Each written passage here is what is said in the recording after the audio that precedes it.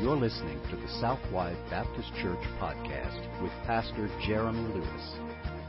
At Southwide Baptist Church, our mission is to boldly proclaim the gospel of Jesus Christ and thereby lead people to worship God authentically, connect in biblical community, grow in Christian maturity, and multiply disciples and churches both locally and globally. For more information about our church, please visit www.southwidebaptist.com. Now let's join Pastor Jeremy for today's message. Amen. Well, if you have a copy of God's Word, let me invite you to turn with me to Acts chapter 13.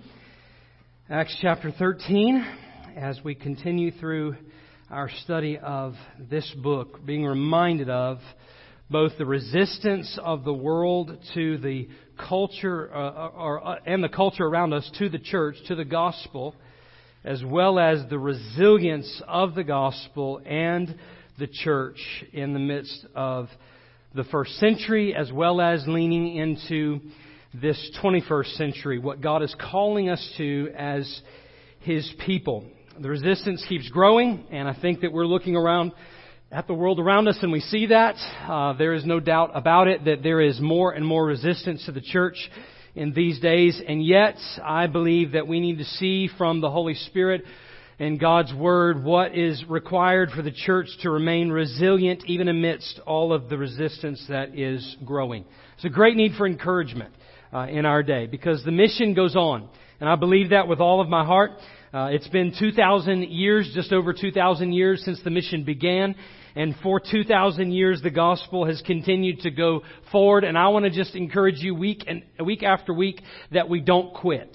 That we don't quit because God has called us to this plan. He's called us to this mission.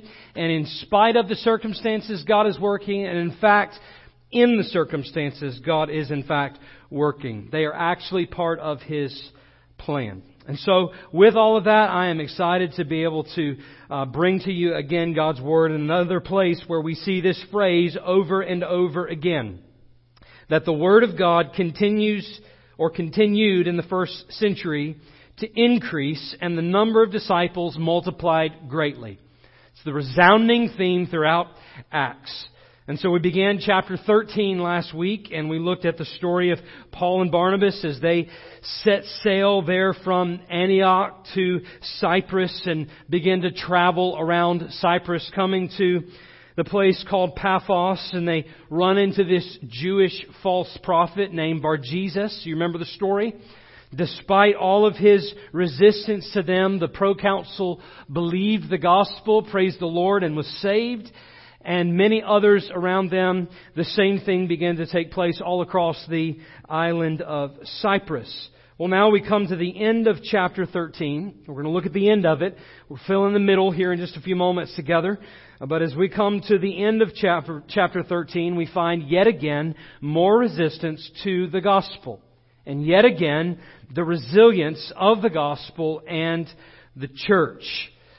So this morning I want you to see this passage. It may be a little bit longer, hopefully not, than usual, but there is so much to be seen here and such a powerful word for us as the church. So, if you found your place, let me invite you to stand with me in honor of the reading of God's Word.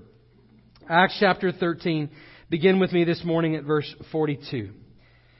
The Bible says, as they went out, this is describing Paul and Barnabas and John Mark who was with them, no doubt others.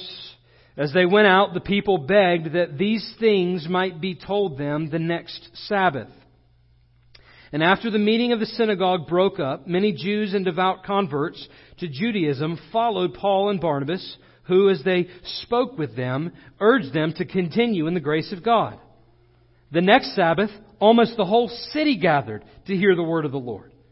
When the Jews saw the crowds, they were filled with jealousy and began to contradict what was spoken by Paul, reviling him. And Paul and Barnabas spoke out boldly, saying, it was necessary that the word of God be spoken first to you, since you thrust it aside and judge yourselves unworthy of eternal life. Behold, we are turning to the Gentiles. For so the Lord has commanded us, saying, I have made you a light for the Gentiles, that you may bring salvation to the ends of the earth. And when the Gentiles heard this, they began rejoicing and glorifying the word of the Lord. And as many as were appointed to eternal life believed. And the word of the Lord was spreading throughout the whole region.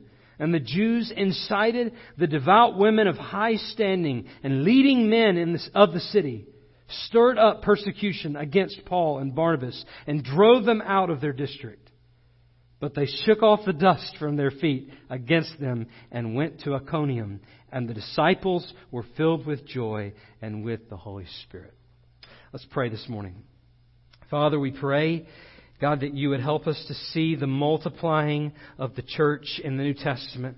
God, that we would learn from them and see our responsibility to proclaim the gospel, to be faithful no matter what resistance comes our way. Knowing this, that you are faithful even to the ends of the earth, that you will never leave us or forsake us, and that your presence empowers the preaching of your word, the witness of Christ.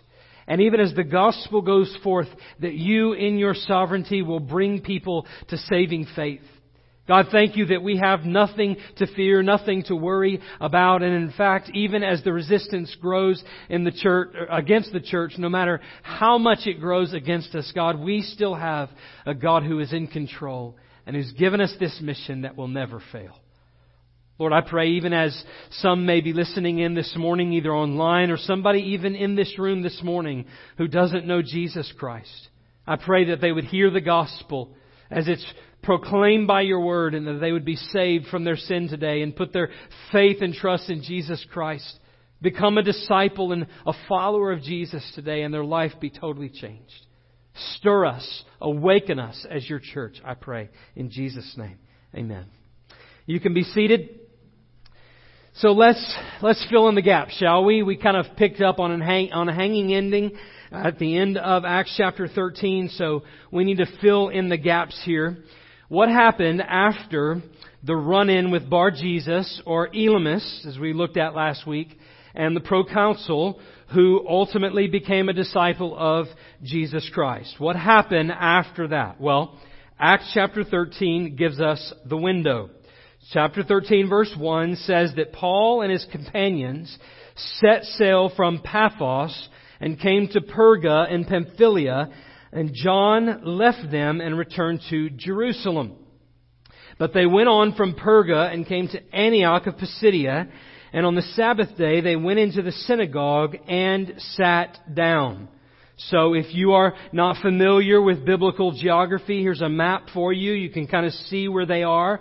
On the what would be the western or the eastern shore of the Mediterranean Sea, they set sail from Antioch and they went down to Cyprus. I don't know if you can see that from where you are, but they went down to Salamis and the port city there, and circled around the island to Paphos, where they ran into Bar-Jesus. Well, now they're setting sail from that bottom corner, and they port again in Perga and go up to Antioch. And what you're going to notice is that Antioch is different from that Antioch, the place where they set sail from. It's a different city. This Antioch is actually in Pisidia, or near Phrygia and Galatia, is in that same area, if you're familiar with the book of Galatians. But they left one Antioch, ultimately ending up in another Antioch.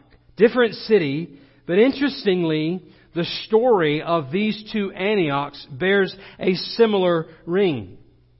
We'll see this later as the story of the original Antioch is picked back up in Acts chapter 15. But it becomes a preview into a much larger window, a much larger theme in the book of Acts, and one that's really introduced for the very first time in this passage. And we need to see it. And so we didn't read the story of Peter and Cornelius. You remember I kind of referred to that a couple of weeks ago? You can go back in Acts chapter 11 and read this story. But what happened is Peter received this vision from the Lord that he was to go to this one Cornelius. But it didn't begin to be so plain. It began with telling Peter that he should eat this meat that he considered unclean. And what Peter says to the Lord is, I've never eaten this unclean meat. And 3 times Jesus says to Peter to do this. And he says, Finally, rise, Peter, kill and eat. And this is Acts chapter 11, verse 8. But I said, by no means, Lord, for nothing common or unclean has ever entered my mouth. And then the mic drops here in this moment, so to speak. Verse 9, but the voice answered a second time from heaven, what God has made clean, do not call common. Important statement. What God has made clean, do not call common. So immediately, the request comes, right after this vision, the request comes from Cornelius, who, by the way, is a Gentile, to come and tell him the gospel. And that God had sent for this to happen. Because Cornelius had also had a dream. Had a vision from the Lord. And so Peter goes and proclaims the gospel. When he comes back to the church in Acts chapter 11, what happens is he has to give an account to the church for why he went to this Gentile man. Chapter 11 verse 2 says, when Peter went up to Jerusalem, the circumcision party, the Jews, criticized him, saying, you went to uncircumcised men and ate with them. It's the same kind of criticism you remember that Jesus received. You eat with sinners. Right? So they criticized him. And he says, so you have this resistance to the Gentile believers that will continue to grow until the Jerusalem Council meets again in Acts chapter 15. So this story continues in Antioch. But notice how Antioch becomes different. The Gentiles receive Christ there in Cornelius' house, and it begins to spread throughout the whole region. And then in Antioch, people begin to come to faith in Christ. Acts chapter 11 verse 19. Now those who were scattered because of the persecution that arose over Stephen traveled as far as Phoenicia and Cyprus and Antioch, speaking the word to no one except Jews. But watch what happens. But there were some of them, men of Cyprus and Cyrene, who on coming to Antioch spoke to the Hellenists also, preaching the Lord Jesus. And the hand of the Lord was with them, and a great number who believed turned to the Lord. So this is what's happening. Jerusalem, the early church, the initial launching of the church, has rejected and is beginning to reject the mission of God to take the gospel to the Gentiles. Such that Jew after Jew after Jew begins to resist the movement. And ultimately, the church ends up moving to Antioch. And the new center of Christianity is now in Antioch instead of Jerusalem. Don't miss this. What began as an assumption that the gospel was for the Jews later turned into a presumption. Because the one people who had received the gospel forgot their mission to multiply the gospel to all people. What began as a celebration, an assumption, Jesus, you've given us the gospel as Jews, turned into presumption when they failed to take the gospel to the world. And because the one people who received the gospel forgot their mission to multiply the gospel to all people, God ultimately took others to the Gentiles so that they would ultimately hear the gospel across the entire world. That story at Antioch proper became the window that we see in the second Antioch there in Pisidia. It becomes a small window into the same issue. And so while at Antioch of Pisidia the Sabbath day comes, and the Bible tells us here in our passage that they sat down in the synagogue waiting to hear. It's something that Paul would have done regularly. He was a Jew. He went into the synagogue hoping to hear the word and to ultimately have an opportunity to preach the gospel. And so it comes. And so after verse 15 of chapter 13, it tells us after the reading from the law and the prophets, the rulers of the synagogue sent a message to them. And they're passing notes there in the synagogue. I don't know what's going on, but they get the message and says that, brothers, if you have any word of encouragement for the people, say it. And Paul's like, I got a word of encouragement. Let me just go ahead and tell you what Jesus has done. It's interesting that the people in the New Testament keep getting, when they're in the right place at the right time doing the thing that God has called them to do, they keep getting platforms to proclaim the gospel. It's an amazing thing. Same thing happens today. And so he begins to stand up. And we don't have time to walk all the way through this chapter, but just listen to the things that he hits. In verses 16 and 17. He proclaims to them God's redemption of Israel from Egypt. One of the biggest pointers to the redeeming of God's people from their sin that Jesus was going to do. Moses led them out of Egypt, but Jesus would ultimately lead His people into the promised rest eternally, ransoming us from sin. He proclaimed to them God's patience with Israel in the wilderness. And I don't know about you, but God has had an incredible amount of patience with me and my disobedience and my actions against Him and my sin. The Bible, in fact, teaches that He was long-suffering toward me, patient, not willing that I should ultimately perish, but that I should come to faith in repentance. And this is the reason why today I know God through His Son, Jesus Christ, because Jesus was patient with me. Paul proclaims to them this giving Israel the promised rest in verse 19, which of course is emblematic of His giving ultimate rest to His people, not in a land, but in a promised eternity. He proclaims to them God's giving them judges and prophets and kings.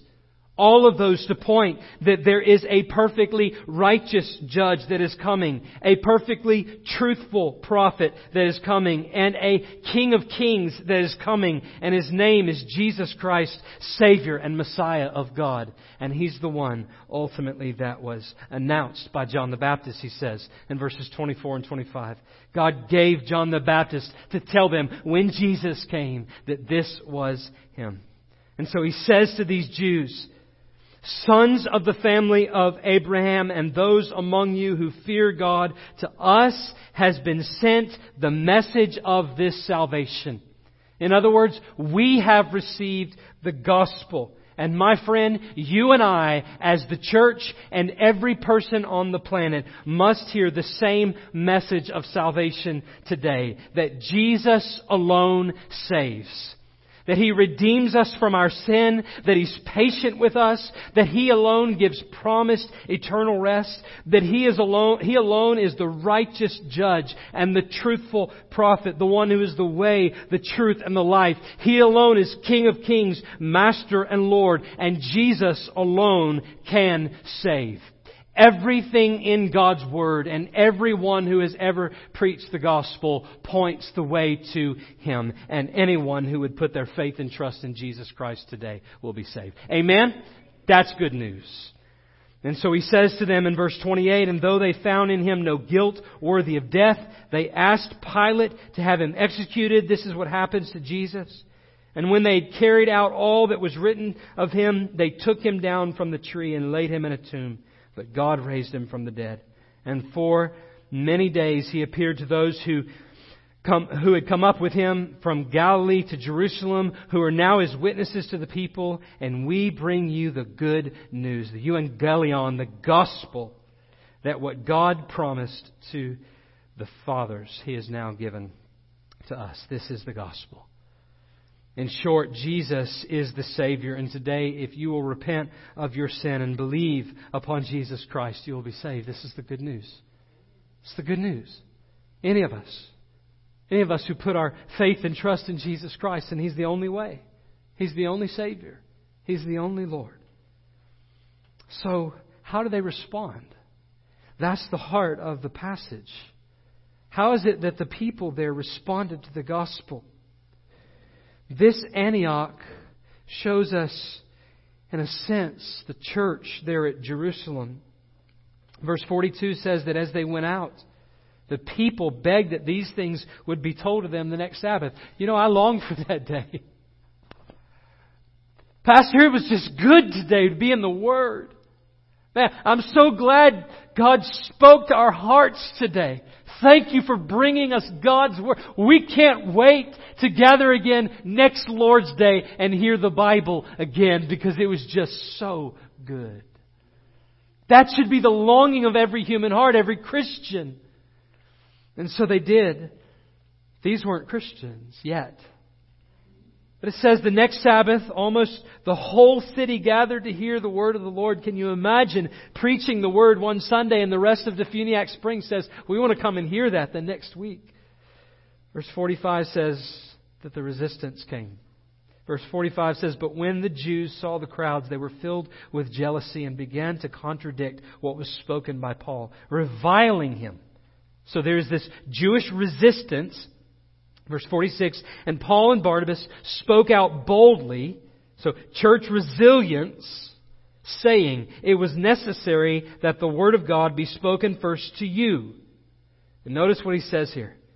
"Since you thrust it aside and judge yourselves unworthy of eternal life, behold, we are turning to the Gentiles." You didn't listen, but it's okay, because we're going to keep preaching. We're going to go tell all the other people that haven't heard yet. Even though you rejected it, we want to keep telling people about Jesus. And what is verse 49? Look, start in verse 48. "When the Gentiles heard this, they began rejoicing and glorifying the word of the Lord. And as many as were appointed to eternal life believed, and the word of the Lord was spreading throughout the entire region." Church, there's resistance, and yet there is resilience, which ultimately leads to spreading of the gospel. It's the same picture. We see it over and over and over again. And there is a phrase that we must see. There is a reality that we must see. Despite all of this resistance, the gospel is multiplying. It's not just multiplying to Jews. It's multiplying to Gentiles. It's going across every people. There are no ethnic lines. There are no economic lines. There are no political lines. Ultimately, the gospel is good news for all people. Every single person. Paul says in Romans 1, "For I am not ashamed of the gospel, for it is the power of God for salvation to everyone who believes." And he says to the Jew first and also to the Greek. The gospel is for all people. Good news. It is not for Americans only. It's not for Jews only. The gospel is for Africans and Asians. The gospel is for the gospel is for every ethnic group on the planet. Panta ta ethne. All people groups. Everyone on the planet. There are no political boundaries. It's not for Democrats or Republicans. The gospel is not for certain economic groups, the rich or the poor. The gospel is not tied to just simply men or women. The gospel has no generational boundaries. It's not for the old and the young. It's not for my grandparents, but not for me. This is not a new America. It's the same America, the same sinners, and there is still only one hope in Jesus Christ. The gospel is good news to all people. And it's so important for us to see. Why? Because we, just like the church at Jerusalem, in all of our excitement about knowing the gospel and having been saved ourselves, we, just like these Jews here at Antioch, have the tendency to become selfish and prideful. And what begins for us as a simple oversight and neglect, the assumption that we're the landing point for the gospel, later becomes presumption, because the one people, us, who've now received this gospel, forget our mission to multiply the gospel to all people. You see, this is what Paul was after. It's what he tries to get them to wake up from. Open their eyes to see. It's always been God's plan. It didn't begin in Acts chapter 1. It didn't begin in Matthew chapter 28, Luke chapter 4. It didn't even begin at the coming of Jesus. This has always been the plan. And that's why he quotes to them from the Old Testament. He quotes to them from Isaiah chapter 42. It's there in your Bibles. Verse 46 says, "We are turning to the Gentiles. For the Lord has commanded us, saying, I have made you a light for the Gentiles, that you may bring salvation to the ends of the earth." Now, he's there in the synagogue, and he opens up the Scripture, and he says, "You remember the one that's there? Hundreds of years ago, I said to you, Israel," here it is, Isaiah 42, "I am the Lord. I have called you in righteousness. I will take you by the hand and keep you. I will give you as a covenant for the people," and listen to what he says, "a light for the nations." to open the eyes that are blind, to bring out the prisoners from the dungeon, from the prison, those who sit in darkness. This is the very thing that Luke echoed, the end of the Gospel of Luke. You know, both written by Luke. Luke chapter 24, verse 47. Thus it is written that Christ should suffer and on the third day rise from the dead, and that repentance for the forgiveness of sins should be proclaimed in His name to all nations. Same idea. And to the end of the earth. Luke repeats it again in Acts chapter 1.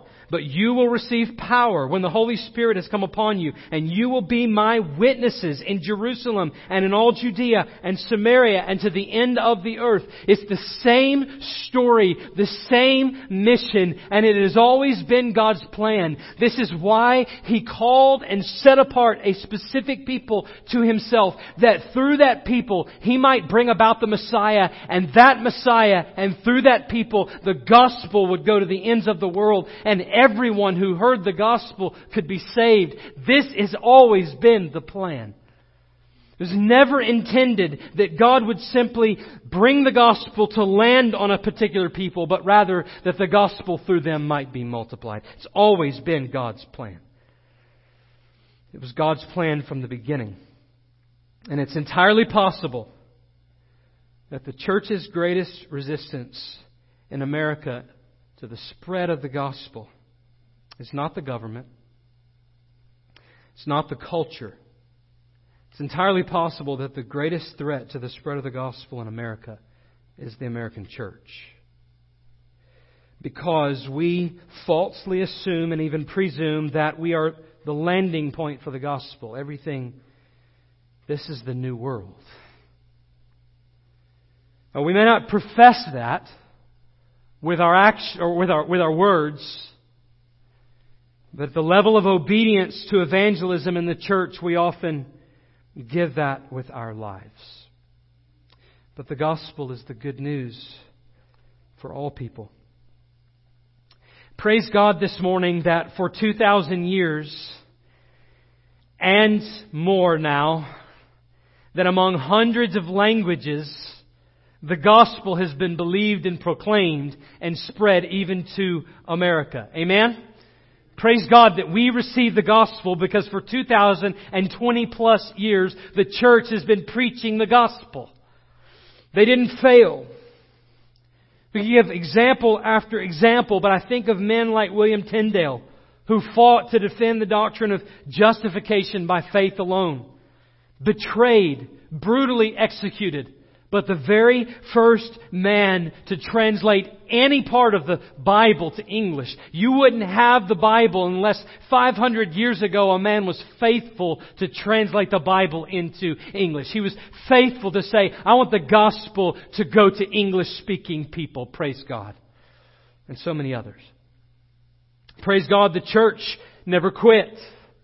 And we in the 21st century can't quit either. We must continue to preach the gospel, continue to believe the gospel, and believe that the gospel was never meant to land on us, but rather that as we receive the gospel, we proclaim it. It's the good news for all people. And I think we need to believe that again. I think we need to deeply believe that again. That we can't stop until every person on the planet has heard the gospel. And there are 4 reasons in this passage. There's other reasons, no doubt. But there are 4 reasons in this passage that the gospel is good news to all people. Reason number 1. People are willing to hear it. People are willing to hear the gospel. Notice verse 42 says, and they went out and the people begged that these things might be told them the next Sabbath. Paul and Barnabas were not run out of the synagogue. In fact, they said, you know what? We'll provide the meal. We'll provide the meeting place. We'll turn on the air conditioner if you guys will just show up and teach us that stuff again. Not everywhere in first century Rome were they wanting to run them out of town because they were hearing the good news. There were some people who said, we're willing to hear you again on that. In fact, we're eager to hear you. We want you to come back. I think that the enemy has sold us a bill of goods, church. I think that we believe somehow that we live in a culture that no one wants to hear the gospel. I think that we live in a culture where we believe the latest mass media headline, we believe the latest social media headline, and we think that no one in this postmodern world wants to hear the gospel anymore. And it's just simply not true. Why? Because God is opening the hearts of people to hear and want to believe the gospel. If He weren't doing that anymore, then you and I could close up shop and you might as well just go ahead and wait because Jesus is coming any second. But He keeps leaving us here. And He's given us one command. Go and make disciples. That must mean some people are still going to be saved. Now, I don't know who they are. You don't know who they are, but there are people out there that are willing to hear if we will simply tell them. And the enemy wants to shut us down and shut us up because to believe this lie that no one wants to hear it is to keep our mouths shut. And that's the worst thing that could happen. People want to listen to you. They're interested. And they are even eager. Even eager. Notice in the passage that they came back to listen, and that even later some of them believed. People want to hear the gospel. I had a conversation just this week, and I'm telling you there is hunger out there. A conversation just this week with a lady who didn't know Christ, going through some stuff in her life, and it was just some of the darkest things you could ever think of in your life. I had a conversation with this lady, and she's never heard the gospel. Gave me her phone number, said, I want to hear that again. Tell me that again. It's the most comforting words I've ever heard. Tell me again. Had another conversation this week. You guys know that I spend my days out spend my weekends out in 30A doing home automation stuff, weird stuff that nobody knows how it works anyway. But I get to have a conversation with people in their homes, and it's just an amazing thing. People who don't know Jesus and are lost as lost can be. One man this week found out I was a pastor and wanted to know more about what that means and tell me about the church that you serve. And he doesn't know Jesus and he wants to know what I stand for. I'm telling you, people want to hear the gospel. But let's also take from this text that they weren't saved by their interest in hearing it. Don't miss that.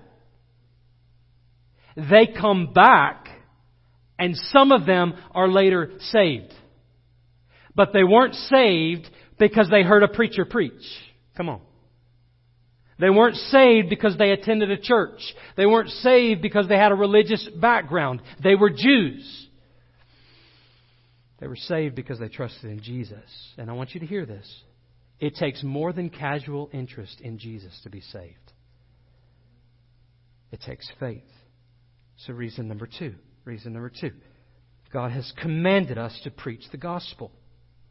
God has commanded us. It's not something that's an option. It's something we must do. Something we're charged to do. Verse 45, but the Jews saw the crowds. They were filled with jealousy and began to contradict what was spoken by Paul, reviling him. So all of this rising up. So even if they didn't want to hear, there's other Jews there that are reviling him. Even if they don't want to hear you, Paul and Barnabas spoke out boldly, saying it was necessary, it must happen, that the word of God be spoken to you first. Why? Because it was commanded in verse 47. I have made you a light to the Gentiles. Paul says, I don't have a choice in this matter. I must preach the gospel to the Gentiles. Do we believe the Great Commission like that? Do we believe that the Great Commission is more than just a casual suggestion?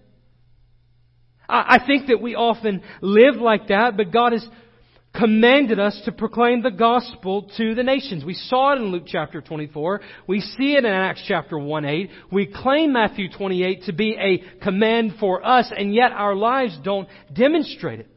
It's true for every new people who get the gospel. It's not just true for Paul and Barnabas and the disciples. It's true for every new people group. Now that you've heard and believed and been baptized, now go therefore and make disciples. Isn't that the commission? So Defuniak Springs, Southwide Baptist Church, now that you've heard the gospel, it is your job now every single week to go out and proclaim the gospel to the world. It's not only good news because of its content, it's good news because of its appointed delivery method. Some have said it's only good news if it gets there in time. Romans 10 says that we are to proclaim the gospel, and how can they hear if there is no preacher? Faith comes by hearing, hearing by the Word of God. We must proclaim the Word of God.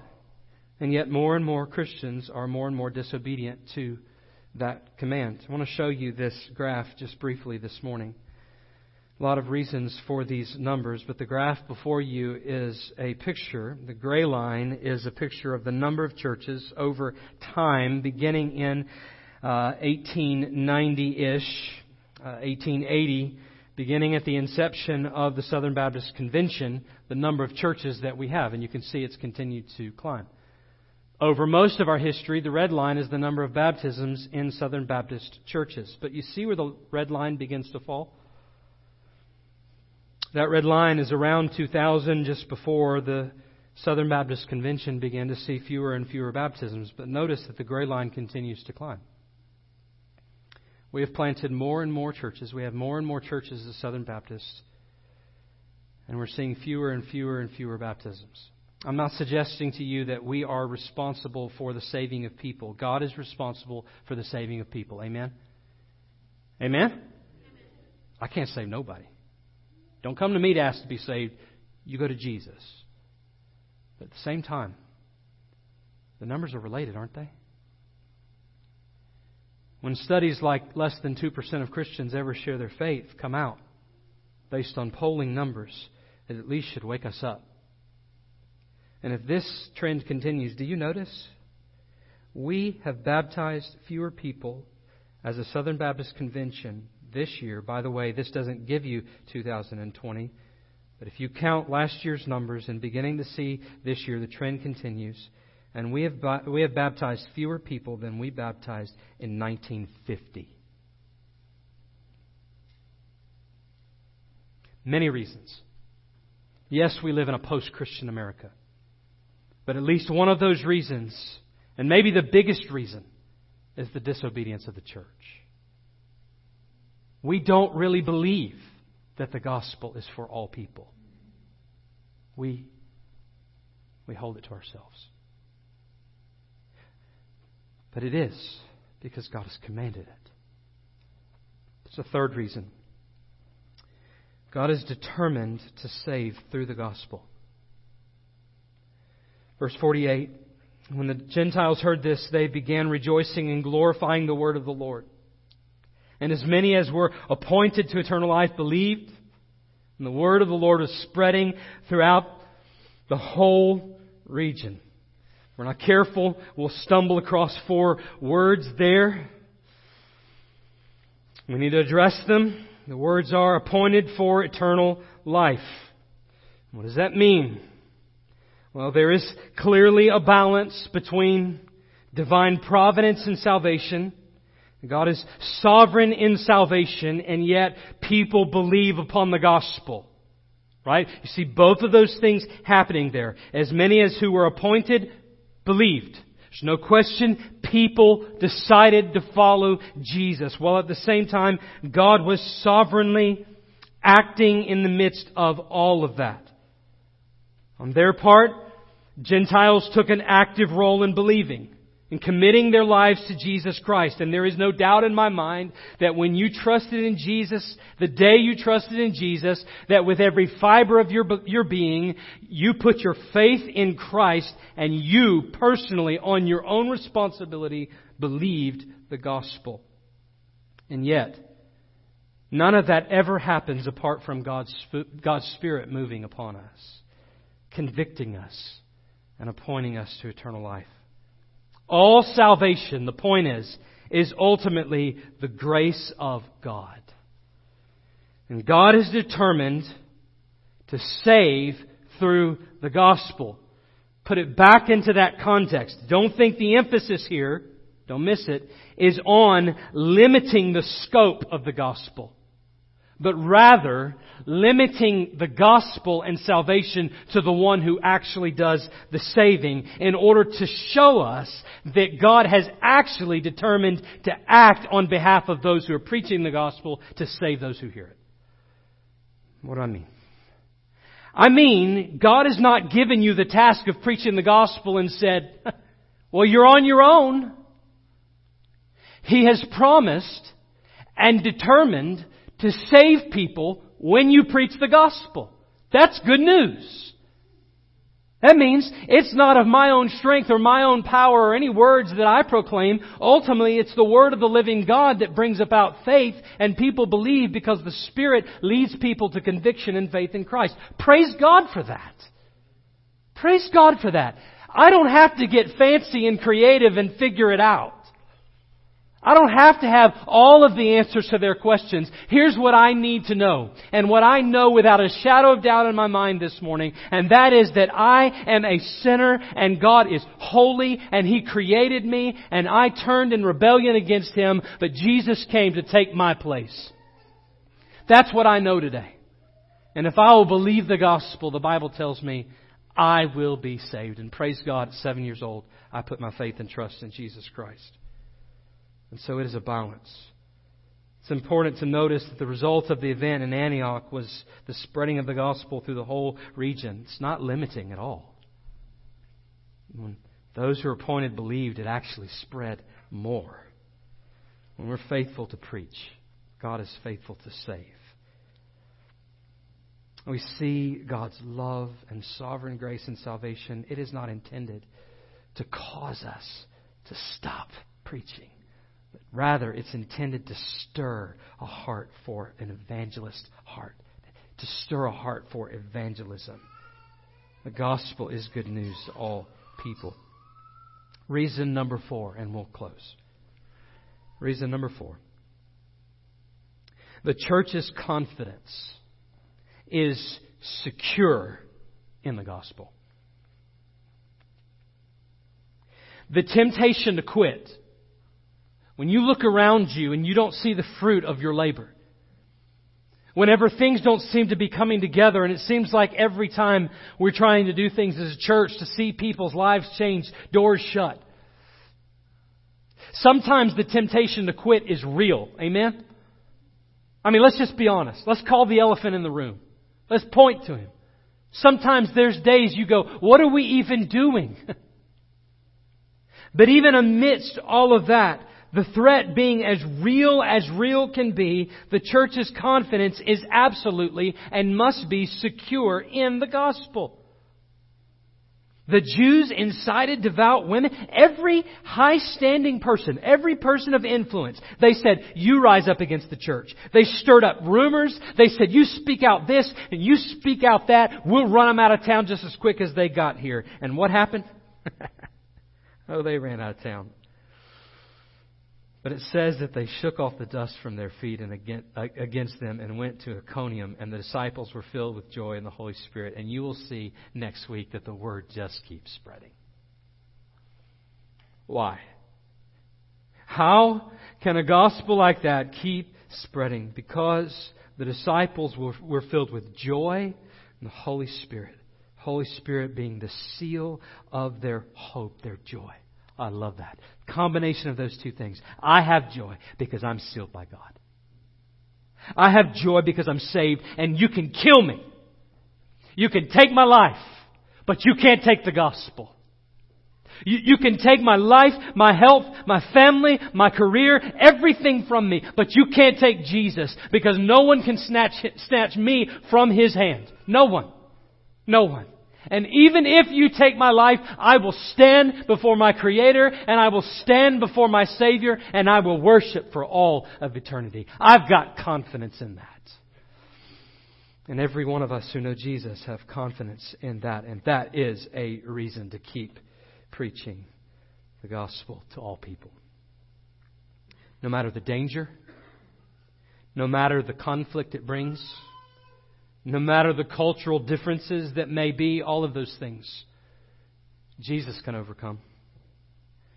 So for those reasons, the gospel is good news for all people. Next week we go back to normal, whatever normal is. Normal schedule. But I want to suggest to you that things may never be back to normal for the American church again. But I think that in these days it is more important that we focus on being biblical than it is that we focus on being normal.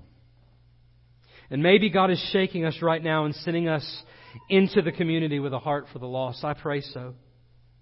I pray that we will be obedient to God's command and that we will proclaim the gospel and that we will pray that God would give us the lost. We begin praying for this. I hope that you've joined me in that, because people all around us are willing to hear and God has determined to save and our confidence is secure. So are we going to be obedient? No, we can't change the graph. But through the gospel and our preaching of the gospel, we can see God change lives one at a time right here in Defuniak Springs. Some of you here this morning need to be obedient in some specific ways when it comes to evangelism. Some of you have specific names on your heart, specific people. Local, global, maybe it's a people group. God has laid them on your heart. The gospel is good news for you this morning, and it's good news for them. Will you be faithful this time? Not saying, I'm going to wait for an opportunity this week when the timing's right, whenever they're willing to hear me. What if they're just waiting for you to speak? Some of you, God might be leading to join this church. To join in the mission of God here as all of us together are being held accountable to one another and are encouraging one another to keep preaching the gospel. Because I just believe that there is no other way forward as a church. I'm convinced of that. I'm convicted. Even as I stand here to you this morning, just in my own life and my own witness, there is no other way forward. None. We have no other mandate. And some of you, if the statistics are right, whether you're here or online, some of you listening this morning need to believe the gospel and be saved. It's good news. Such good news. Oh, it is so simple. I don't come offering God anything because I have nothing to offer. So I come empty and I come broken. And I lay my life down. And I say, Jesus, I need you to do in my life what only you can do. I need you to take this old wretched sinner's heart. And I need you to save me and change me. And the good news is that Jesus, by His Spirit, brings life to dead bones. He raises a sinner to life. And you become born again. And through faith in Jesus Christ today, faith alone, God gives you the riches of heaven. That is mercy.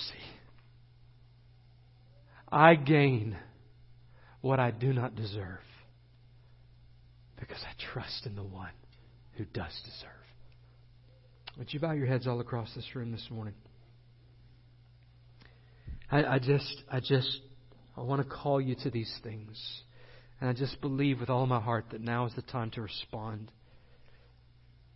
And if this people who are called by the name of Christ will not only repent of our sin of disobeying the Great Commission, but we will pray for the lost. I don't think you can unilaterally apply that verse completely to our situation individually, but certainly corporately, because Jesus has called us to this task. And I believe that if the American church, the true church, would rise up and proclaim the gospel, that people would be saved and lives would be changed in our country. It's a question of obedience. So with every head bowed and every eye closed, I want to ask you to stand with me. Go ahead. Let's stand together this morning. And we're going to open this altar. And even as God moves our hearts, we've got to obey Him. You want to be saved this morning? You want to trust in Christ? You come down this altar and say, Pastor, today I want to be saved. You want to join this church? Come on. Never been baptized? Come on. Whatever the decision is this morning, you come. Lord, I pray You'd have Your way in this place. That we would give You our hearts and our lives right now in these moments. In Jesus' name, amen. You come this morning. You've been listening to the Southwide Baptist Church podcast with Pastor Jeremy Lewis. For more information about our church, please visit www.southwidebaptist.com. We also invite you to connect with us on Facebook, Twitter, or Instagram by searching for Southwide BC. Thank you for listening, and may you continue to worship, connect, grow, and multiply as you follow Jesus Christ.